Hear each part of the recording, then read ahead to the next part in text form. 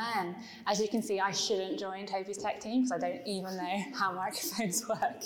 But here we go. I'm speaking into one, and that's good. I'm not going to use my iPad. I'm going to use my printed out notes because I like things on paper. How's everyone doing? Great.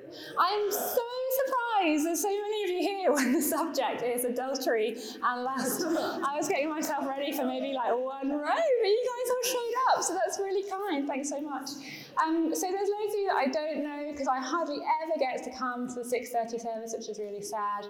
The main reason for that is I have 3 small people at home that by 6:30 are melting down, needing dinner and bed, but occasionally I get to come, so I do know some of you, but those I don't know, maybe I'll get to know you tonight. And when Josh was given his notice about students serving the church, I just want to say that we're so grateful for you. Loads of you take care of my kids on a Sunday and allow me to be part of the service, and it's massive, it's a huge gift, and I know loads of other parents feel the same. Loads of you on the youth team, and that's amazing, because what better team is there than the youth team? Sorry, Lauren, but it is the best team. It says an old youth worker. Anyway, just thankful for all of you serving wherever you serve, and just having you part of BNC is awesome. So, I am talking about adultery and lust. Who is excited? Yeah, all of you. Anyway, before I kind of get into the heavy side, I want to set up a sort of like framework or like a viewing platform that I would love you guys to sort of hold throughout the evening as we talk. And it's made up of 2 parts, this viewing platform that I want you guys to kind of sit on throughout the evening. And the first part is a bit of context, I guess, to some of what Jesus was doing when he was walking on the earth. And there's a group of people that you guys who know the New Testament a little bit will know that he gets quite frustrated with. It's like one of the few times that we see Jesus really angry is with the Pharisees and the teachers of the law. Do you guys know any moments in Scripture where he gets wound up by these guys? And I think one of the reasons he gets wound up is because they are there to teach the Jewish people all about God and all about his kingdom and all about what he wants to do. And instead, sometimes, of doing that, the teachers of the law kind of have created these like moral superior places that they stand, and nobody else can quite get there. None of the other people are quite good enough. And Jesus comes in and he's like, no, you've missed the point. You know, do you know the story where he and his 12 disciples are sat in the temple and they're watching people put money in, and someone comes in and puts loads of money in, and this little old lady puts 2 like tiny coins in, and Jesus points out this lady and he's basically like, that is the one that pleases my heart.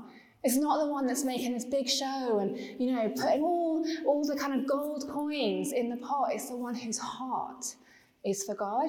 And what the teachers of the law have forgotten is to think about what their heart is doing in private. They're teaching and they're making people feel small because it's all about the public.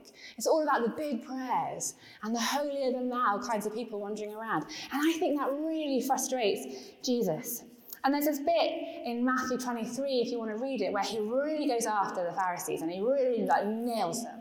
And one of the things he talks about is he says you keep heaping heavy burdens on people, and yet you do nothing to lighten the load.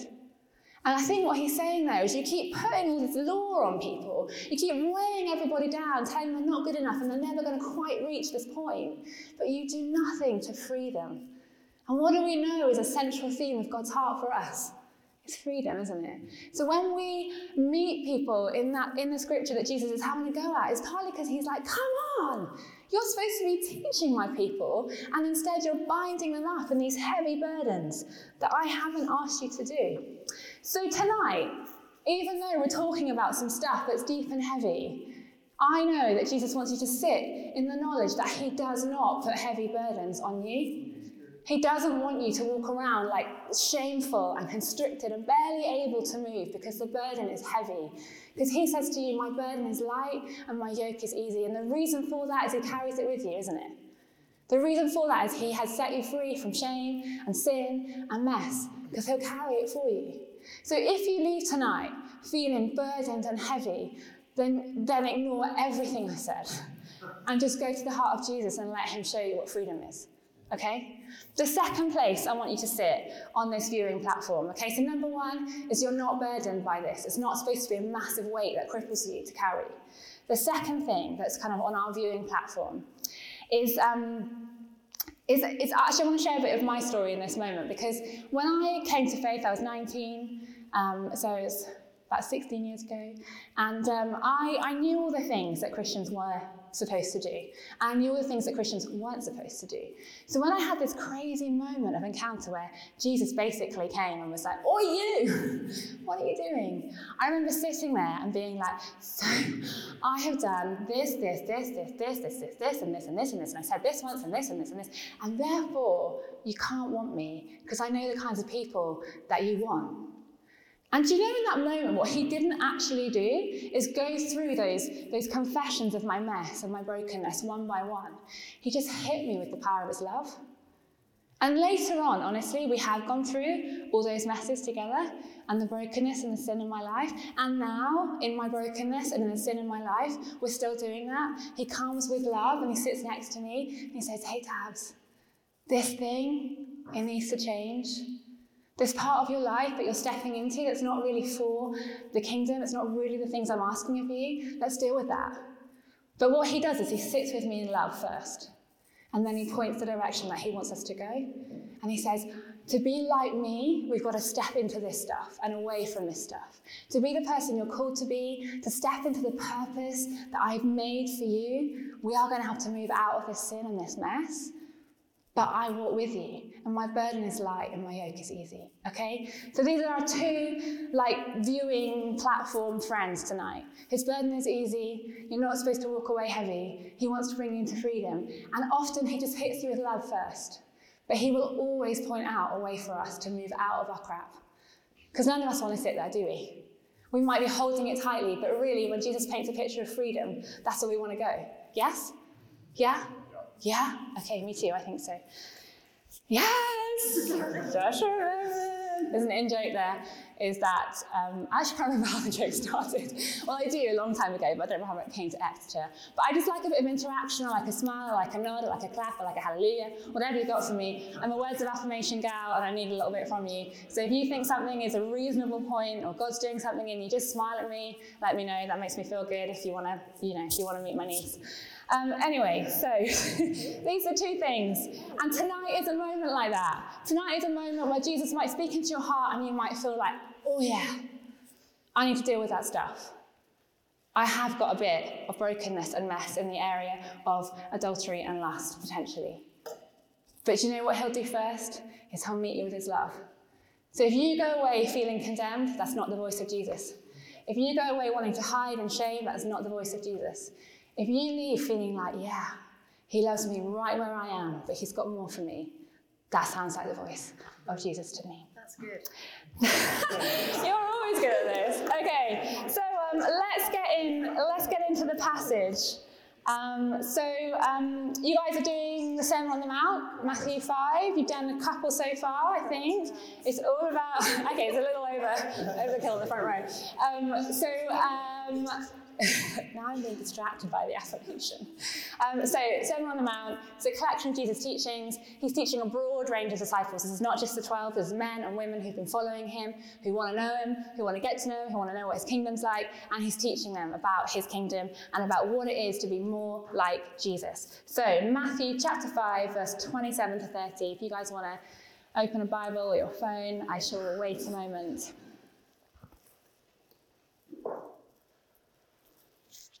Okay, so Matthew 5:27 says, "You have heard it said, you shall not commit adultery. But I tell you that anyone who looks at a woman lustfully has already committed adultery with her in his heart. If your right eye causes you to stumble, gouge it out and throw it away. It's better for you to lose one part of your body than for your whole body to be thrown into hell. And if your right hand causes you to stumble, cut it off and throw it away. It's better for you to lose one part of your body than for your whole body to go to hell." Can you imagine what it would have been like when you're sat there in the crowd and Jesus is just like, boom. It's probably a bit like it is right now. So it's strong, isn't it? It's intense language. Jesus has clearly got something to say here. He is challenging the status quo. He is challenging people that don't get what he's talking about. When he says things like, "You have heard it said, but I say," you know that Jesus is going to bring the actual level that was always intended, don't you? You know he's going to bring the truth that makes sense of what that first statement means, yeah? So he's really serious, Jesus is, on this statement. He is deeply serious about challenging the perception of what holiness is. Is it just the moment, is sin just the moment that you find yourself magically in bed with somebody that you're not married to and having sex with them? Is that the only moment that's interesting to Jesus, that's sinful in Jesus' mind? No. Jesus says here it's in your heart first. So something happens, many things happen on the journey towards adultery, don't they? It's very unlikely that for absolutely no reason you just find yourself in bed with somebody. And so Jesus is saying that is not the issue, as in that is sinful and that's an issue, but the issue is found in our hearts. We go back upstream and we head up towards what he wants to speak into our hearts. So if we had more time, which we don't, you'd be glad to know, it would be fun, wouldn't it, to try and understand what does the Bible actually say about sex? What does it actually want to teach us? If you grew up in church, you probably know that somewhere it might well say something about not having it before you get married. You might have always been trying to find that exact verse. You might find something from the Bible. You might know a little bit about the very beginning when God talks about like a male and female coming together and it's two people and it's covenant. You might know those bits. But there's loads in here that can teach us about sex, but we haven't really got time for it. But what I will say is that God says it's very good. He looks at the Adam and Eve and they're naked and he's actually said to them like, have sex basically and multiply. And he looks at them and he says, that's very good. Your body is very good. Your sexual desire is a gift from God. And actually it's good. It's very good. And in the middle of the book, has anyone read Song of Songs? Yes. There's this amazing poem in the middle of your book after Psalms.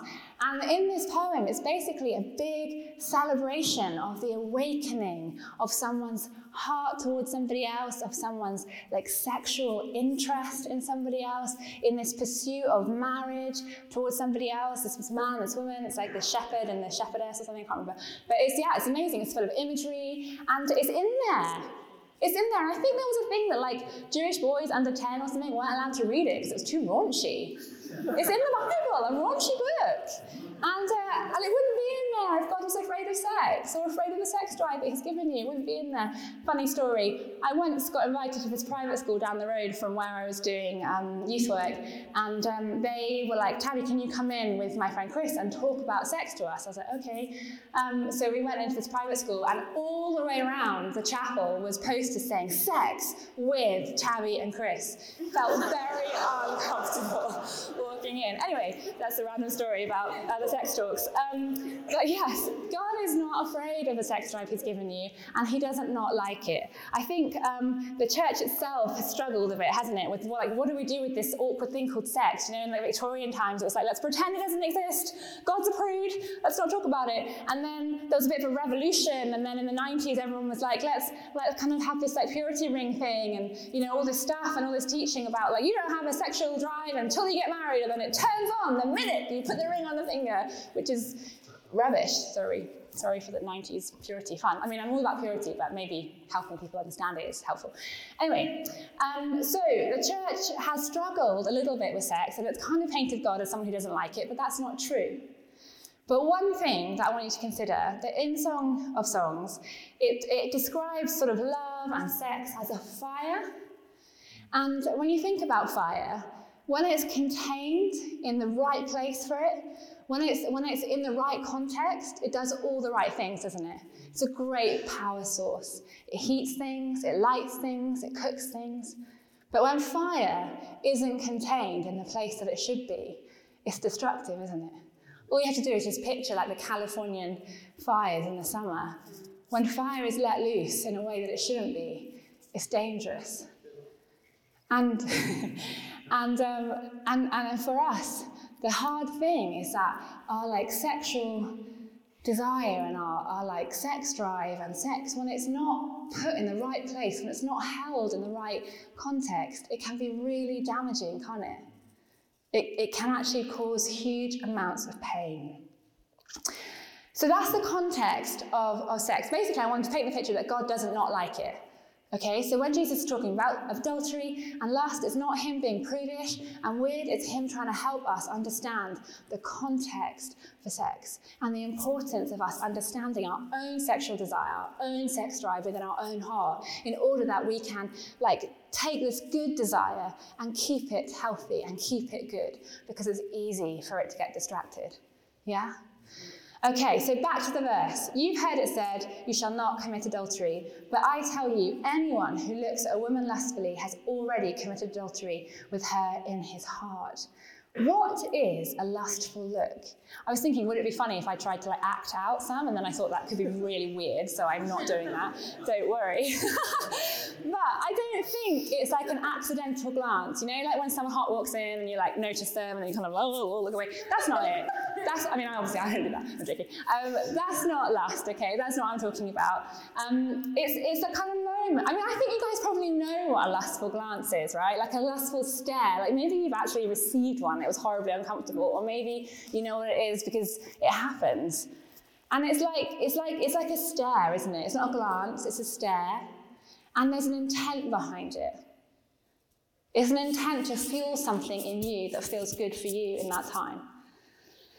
And one translation says it's like to stare lustfully with intent. So it's like a moment where you make a decision. Like you make a decision to stay in that place of objectifying the thing that you're looking at to meet your own need. And although Jesus talks about it as a look, and that probably is partly contextual because they wouldn't have been able to do it on their phone or through a book or whatever. But I also think there's a thing to say for us emotionally as well. Sometimes we go places in our kind of mind, don't we? We don't actually have to see something physically, but we're fantasizing about stuff, and we kind of enjoy the space that's taking up and what it's doing in our bodies, and how maybe it's turning you on, or maybe it's whatever. It doesn't actually all have to be actually what you're seeing. It can be where you allow your own mind to go. Can actually be a lustful thing. And it's often in lust, I think it's a small decision that leads to a few more decisions, that continually is fueling this thing in you that is not being kept as it should be. There's an old guy called Martin Luther, and he says that you cannot keep a bird from flying over your head, but you can stop it building a nest in your hair. Does that make sense? So it's you have a sex drive, you are going to notice stuff, that's fine. But are you going to let it take root? Are you going to let it put a few twigs in your hair and start building something that you could have stopped? I don't know. So that's, I don't know, I find it really hard to sort of describe what lust is, but I'm hoping that's giving you a few pictures of that kind of, that fueling, the sort of sex drive, or the kind of intent for that within you. It's like rooting it in rather than getting rid of it. Yeah? Okay. And it's interesting, isn't it? Because Jesus is talking about our hearts here. So he's saying you have heard it said, don't commit adultery, but I say that you've done it in your heart if you do this. So the thing that I think is really important within this context of adultery and lust is what is happening in your private place. What is happening when nobody else can see? No one has to know the film that's running through your head. No one has to know the stuff that you're dwelling on in your heart, because it's in private. It doesn't impact anybody else, does it? But Jesus is so interested in what's happening in your heart. Do you know why? Because your heart is the wellspring of life. All the good stuff is going to come out of your heart, and some of the crap stuff too. So the more we guard it, and the more we allow God to do what he wants to do in it, the more life that's going to flow from our hearts, which is amazing. So what does it mean in 2023? It's pretty different, I imagine, this sort of sex culture of 2023 to when Jesus was hanging out with his friends. Sex sells, doesn't it? That's what they all say. Sex sells, and it certainly is everywhere. You can't even walk down the high street without a little glimmer of something sexy hanging out on Ann Summers, can you? It's not even safe to be there. And I think that we are being sold a bunch of lies all the time around sex, relationships, marriage, dating. I think we're being sold a lie that porn is normal. In fact, I was reading recently that people suggest that you should watch porn because it will help you form understanding about what sex is. That's a suggestion for kids in their teens. That's a great idea. Watch porn. That will really help you get a great picture of sex. That's a lie. What about the lie that tells you you're only as attractive as somebody else finds you? So what about sending a naked picture to somebody to let them tell you how beautiful you are or aren't? That sounds like a lie to me, doesn't it? What about the lie that you know the best people to teach you about relationships are on Love Island or TikTok or OnlyFans or Instagram? What a joke! What a joke! But it's everywhere. And it's forming us, if nothing else is. We're being told the lie that to be a free person means you should just be able to sleep with whoever you want when you want. If you have a desire, just meet it. That's freedom. That's the lie you're being sold. You're being sold the lie that sex is not holistic. It's just a physical thing, so it barely even matters. You're being sold a lie that, maybe it's another kind of lie. Maybe it comes from a conservative side that's saying to you, because you watch porn, you're not worthy of God's love. Maybe that's the lie that is forming you. Or maybe you're being told that marriage is the ultimate goal. It's the best place to go for because marriage is the most important thing. That's a lie. It doesn't say that. It doesn't say that. There's a whole bunch of lies being whispered to us around this theme of sex. Whether it's actually whispers, unhelpful whispers from church that make you feel not good enough, because of something that's happened, you can't have the freedom that God has for you. But it's definitely going to be the lies that are coming from culture, from every angle. So I want to ask you, how do you want to be formed? How do you want your heart to be formed? How do you want your understanding of relationships, sex, masturbation, lust? How do you want it to be formed? Who do you want to form it? What kind of relationships are you hoping for? Are you hoping for ones that look like Love Island ones? Or are you hoping for ones that look like God's right in the middle? With someone that is pursuing Jesus in their brokenness, in their mess, but with Jesus front and centre. Don't see that on Love Island, do you? Nope. So, and also I want to flag here, this is not just about sometimes we get taught if we can just not have sex till we're married, then we'll be fine. If we can just hold this desire in until we get married, it will be okay. But this is about right now saying to God, I just give you my desires. I submit them to you now because marriage doesn't change that much in our desires, There are some needs that are met, wonderful. There's a whole bunch of stuff that if we can learn now, if we can submit now, whatever stage we're at, it's going to be guarding our heart, yeah? So I am going to just go after porn for a minute. It's the elephant in the room. It's awkward, I know, but it's everywhere and statistics are true. Then definitely a few of us in the room may well be struggling a little bit with porn. I'm not putting it on you. I'm just suggesting that it could be possible.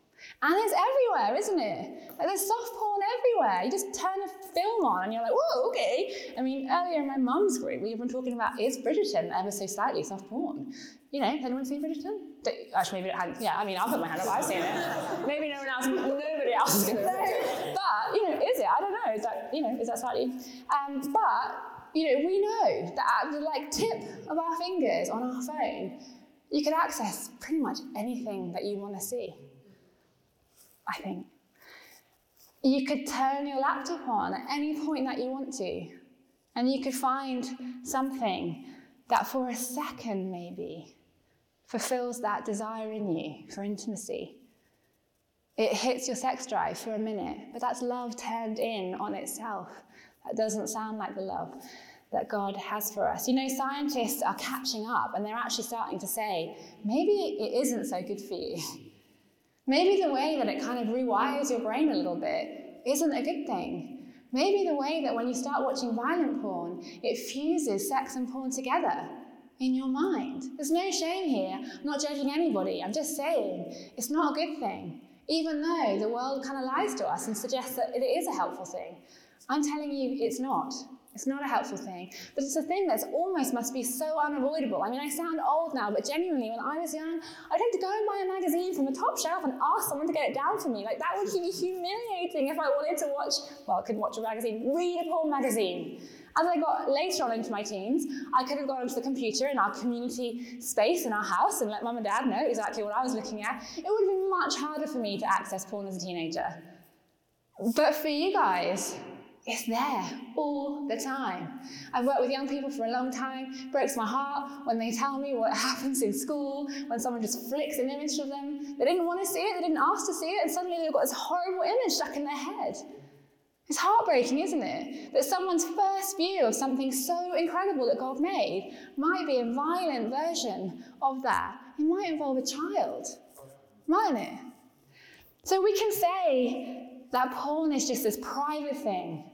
It's just something I do on my own. It doesn't affect anybody. I just can't help it. And I actually know it's addiction, so I know it's really hard to break the habit. But we can try and tell ourselves it's a private thing, it's no biggie. It's a biggie. And it isn't a private thing. Because if you look around the world, the porn industry is breaking people all the time. So if you're watching it, then you are actually part of this cycle of abuse, which is not the kingdom of God, but also you're hurting yourself. And it's redeemable, and I've seen it be redeemed, so I'm not here to put any shame on you, but I want to be honest with you, that porn is horrible. And we don't want it to be part of our lives, and so there is redemption for it, and God is with you in it. So don't feel the shame, but feel the call of God sat with you in love, going, this is an issue, let's just move forward. Small steps, tiny steps sometimes. Let me just find where I am after my porn chat. Yeah, so, there's apps. You guys might know there's apps you can put on your phone, on your laptop, that ping your pal if you're looking at stuff. I mean, that must be enough of a make you want to not do it if you find out that your friend is going to get an email saying, Tabi looked at porn last night. Like, oh man, I had to meet them for coffee and they're going to know. Like, maybe that's what you need. I don't know. Maybe you need to tell a friend and say, will you pray for me? Will you ask me every week how I'm doing? Will you be vulnerable enough to be part of this community and just ask one person to help you? Because I imagine every person who loves you would be desperate to help you. There's no shame though, because we've all got our stuff. We've all got our mess. Okay? So, and maybe it's not porn though, because there's plenty of us in here that maybe it's not porn. Maybe it's like those raunchy novels you're enjoying. You're really enjoying those really good sex scenes that does loads for you at night when you're tucked up in bed. Maybe that's the thing for you. Maybe it's just sex. Maybe you're having sex with your boyfriend or your girlfriend. Maybe you're going out drinking too much and having loads of sex, and you're hoping it's going to meet that need in you. It's not going to. It's not going to. I get it, but it's not going to. Because Jesus wants your heart, the wellspring of life. And he wants to deal with the desire that you have that's good and bring it back into alignment with him and keep it good. But it's tough because there's a battle on for all of your desires. Because the first desire, the call for our desire is for God. So there's a massive fight to keep that the way it is. So there's no shame, but let's be liberated because God wants us to be. And that is so exciting. So again, I ask you that question, who are you becoming? Who's forming you? What's forming you? How are you being more like Jesus? Are you allowing the porn industry to form your impression of relationships? Are you allowing that crazy novel to do that? Are you allowing the moments that you feel insecure, so drink alone and then end up doing something with someone you didn't want to do? Is that what's forming you? Or is Jesus forming you? So there's this bit that is a bit like full on in that verse, isn't there, where it says, like, cut your hand off if it's causing you to sin, or like gouge your eye out. And Rich gave me permission for joy, because I was going to make this joke and I wasn't sure about it, but I think if Jesus was really serious about us cutting off body parts in terms of lust, there's probably another one that he'd take on that list, right? I don't think Jesus is serious about us actually cutting off. Is that okay? Not okay? Yeah, it's fine. Okay, you looked awkward about my joke. I thought it was a good one. Well, I think your eye would bleed a lot. Well, anyway, he's not saying that. Please don't cut off any body parts. That's not what I'm suggesting. Even one's not in the list. No, anyway, I don't think that's what he's suggesting. But what he is saying is that he is super serious about this, okay? He's super serious. And what he's saying is, if there's something that is causing you to sin in your life, there's something that you think you really need, but it's taking you down the wrong route, then get rid of it. For example, if your phone is causing you to sin, buy a brick phone. Buy an old school phone. It will feel awkward, won't it? When you get it out and your friend's like, take a picture of me, and you're like, oh, sorry, got this one. But that's what he means by cut your hand off. He means break the habit, stop the sin, like just make a change. Yeah? He doesn't want you to cut your hand off or gouge your eye out. That's not what he's about, but he does want you to cut the sin off. So if it's get a different phone, if it's stop taking your laptop to bed with you, if it's stop drinking, if it's stop going clubbing, if it's stop doing this or stop doing that because it's causing you to sin, then just stop it. Yeah. Just stop it. As I said, I worked with loads of young people in the past, and when I was doing that job, like Love Island actually came out, and I remember like watching the advert for it, and like part of me was thinking, that looks quite fun actually, that was quite fun. And then I thought, I'm going to have to tell my young people not to watch this, because I didn't want their ideas of relationships and sex to be formed by something like that. I was like, I don't want my like 13-year-old little people who are just launching into this world of sex and relationships for that to be the thing that they're like, oh, so that's what I'm aiming for. So I've never watched it. I've never watched it. And I've had to not join in the chat about it and all the fun stuff that everyone's like, did you see blah, blah, blah, blah last night? Did you see this? Did you see that? And I'm like, no. And it's not a huge cost, but there are moments where following Jesus means you can't do what everybody else is doing. You do something different because it's more important that he is forming you than the world is. So for me, that's Love Island. I don't want to watch that. I don't want that to change my perception of relationships, of my body, of like whether I then feel totally crap about myself because I don't look like whoever. Because God looks at our bodies and he says, that's very good. That's very good, just as you are. And so for you guys, I don't know what it is, but there probably will be things in your life that you could cut off tonight that would help you keep your heart pure and your desires in alignment with God's best. So I am going to make one last point before I land. I don't know what the time is, sorry. Is it good? Okay. And that is just one other bit of vision for you, because everyone loves vision, right? We need vision. And Jesus has loads of vision, as we know. And one part of his vision for his kingdom, the kingdom of God on earth, is all about restored relationships. So another Pharisee, another teacher of the law, comes up to him and says, what's the greatest commandment, Jesus? And he says, love God with all your heart, all your soul, all your mind. He wants us to have a restored relationship with God, full relationship with God, full access. And the other thing he says is love like people around you, love your neighbor as yourself, so love people. And Jesus is passionate about that because each one of us is made in his image, aren't we? We all are like Christ bearers, we're all God bearers. And he wants us all in his kingdom, all of us to know love and to be loved. So restoration of relationships is really important to Jesus. And therefore, it's really important to us, isn't it? Because we want to carry the things that Jesus carries as important. But when we allow love and sex and marriage to be distorted, often it means we don't treat the people in his kingdom or who are yet to be in it with the love that is the currency of his kingdom, right?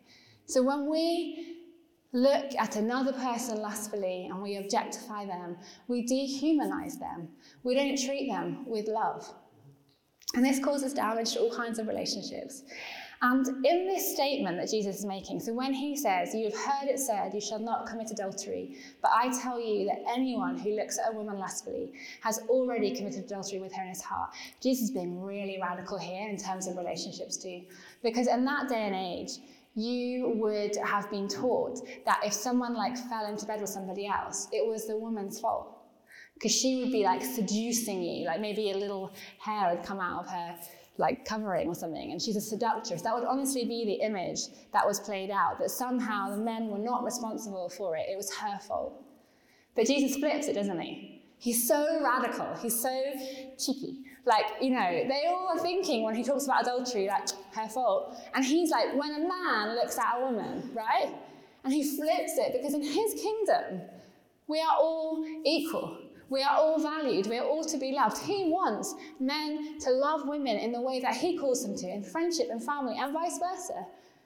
He doesn't want it to always be that that same old tradition that we just blame one set of people. So he's been really radical about restoration of relationship in this statement, let alone what he's saying about our hearts. So my question to you guys is, what statement do you make about the kingdom of God in the way that you date, in the way that you hold your desire, in the way that you love each other as family?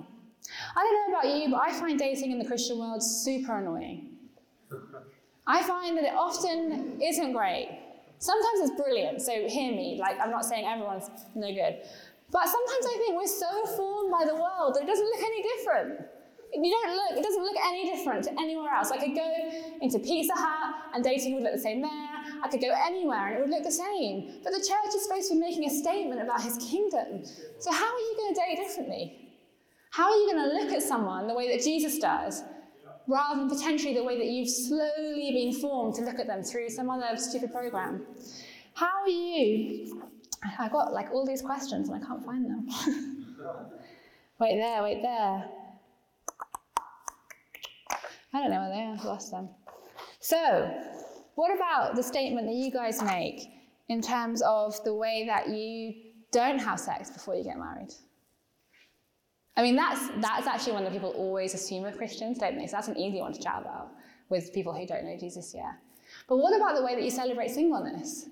What about the way that in this community of people, you make a statement about the kingdom of God by celebrating being single?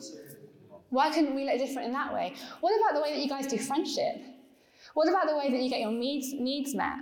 It's too easy to let people meet your needs for you. It's too easy to get in these late night texting conversations where you both feel great about yourself, but you have zero intention of loving that person the way they think you might be. You are making a statement about the kingdom of God in the way that you date, the way that you get married, the way that you pursue each other, the way that you do or don't have sex, the way that you love each other as family makes a statement about his kingdom. So I think God is going to do a bunch of stuff in our hearts because he loves our hearts.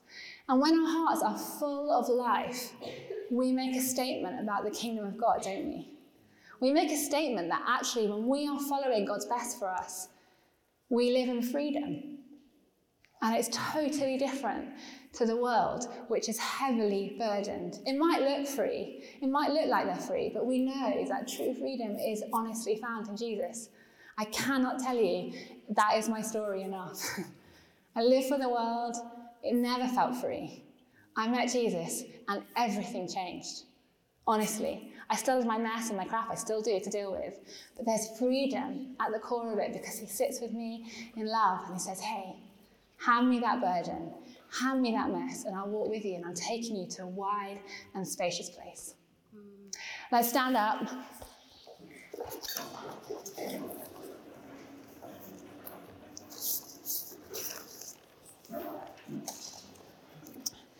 So I think there will be some stuff to do with shame. God's going to want to break shame. I think some of us will genuinely be struggling with lust quite deeply, quite painfully, and God's going to want to do stuff with that tonight. That feels quite public, quite hard, so that could just be where you are.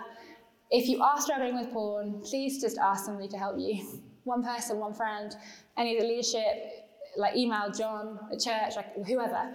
People will love to walk with you into freedom. But for now, let's just ask Jesus to put in our heart a vision of how the kingdom of God might be shown through the way that we love each other here. So I'm just going to take a few minutes. Let's just put whatever you like. If you like putting your hands out to say, Jesus, I'm here. I want to receive that vision. I want to receive your spirit that equips me to live a life without shame, walking into freedom, that takes my burdens. Let's just see what he wants to do.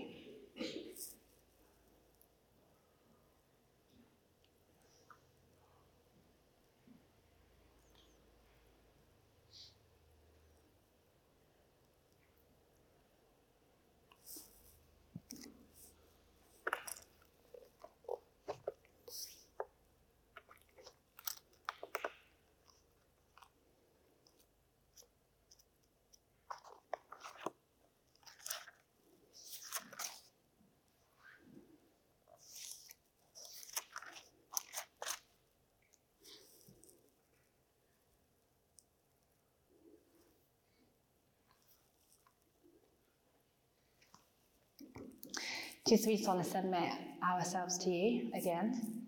We long to become more like you.